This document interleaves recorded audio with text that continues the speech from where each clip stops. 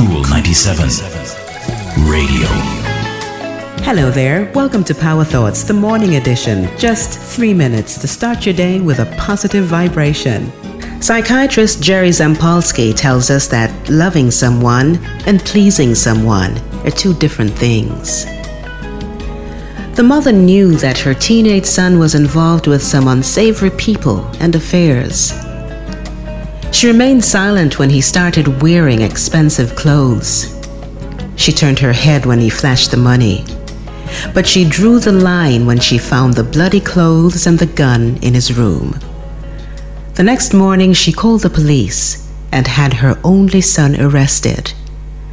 When the social worker asked her how she felt about what she'd done, she replied, "It's a lot easier for me to visit him every week in prison than it would be for me to take one trip to the cemetery."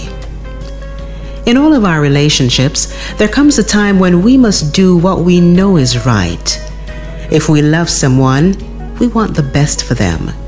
It may not make them happy. It probably won't be easy. But loving someone does not mean allowing them to hurt themselves.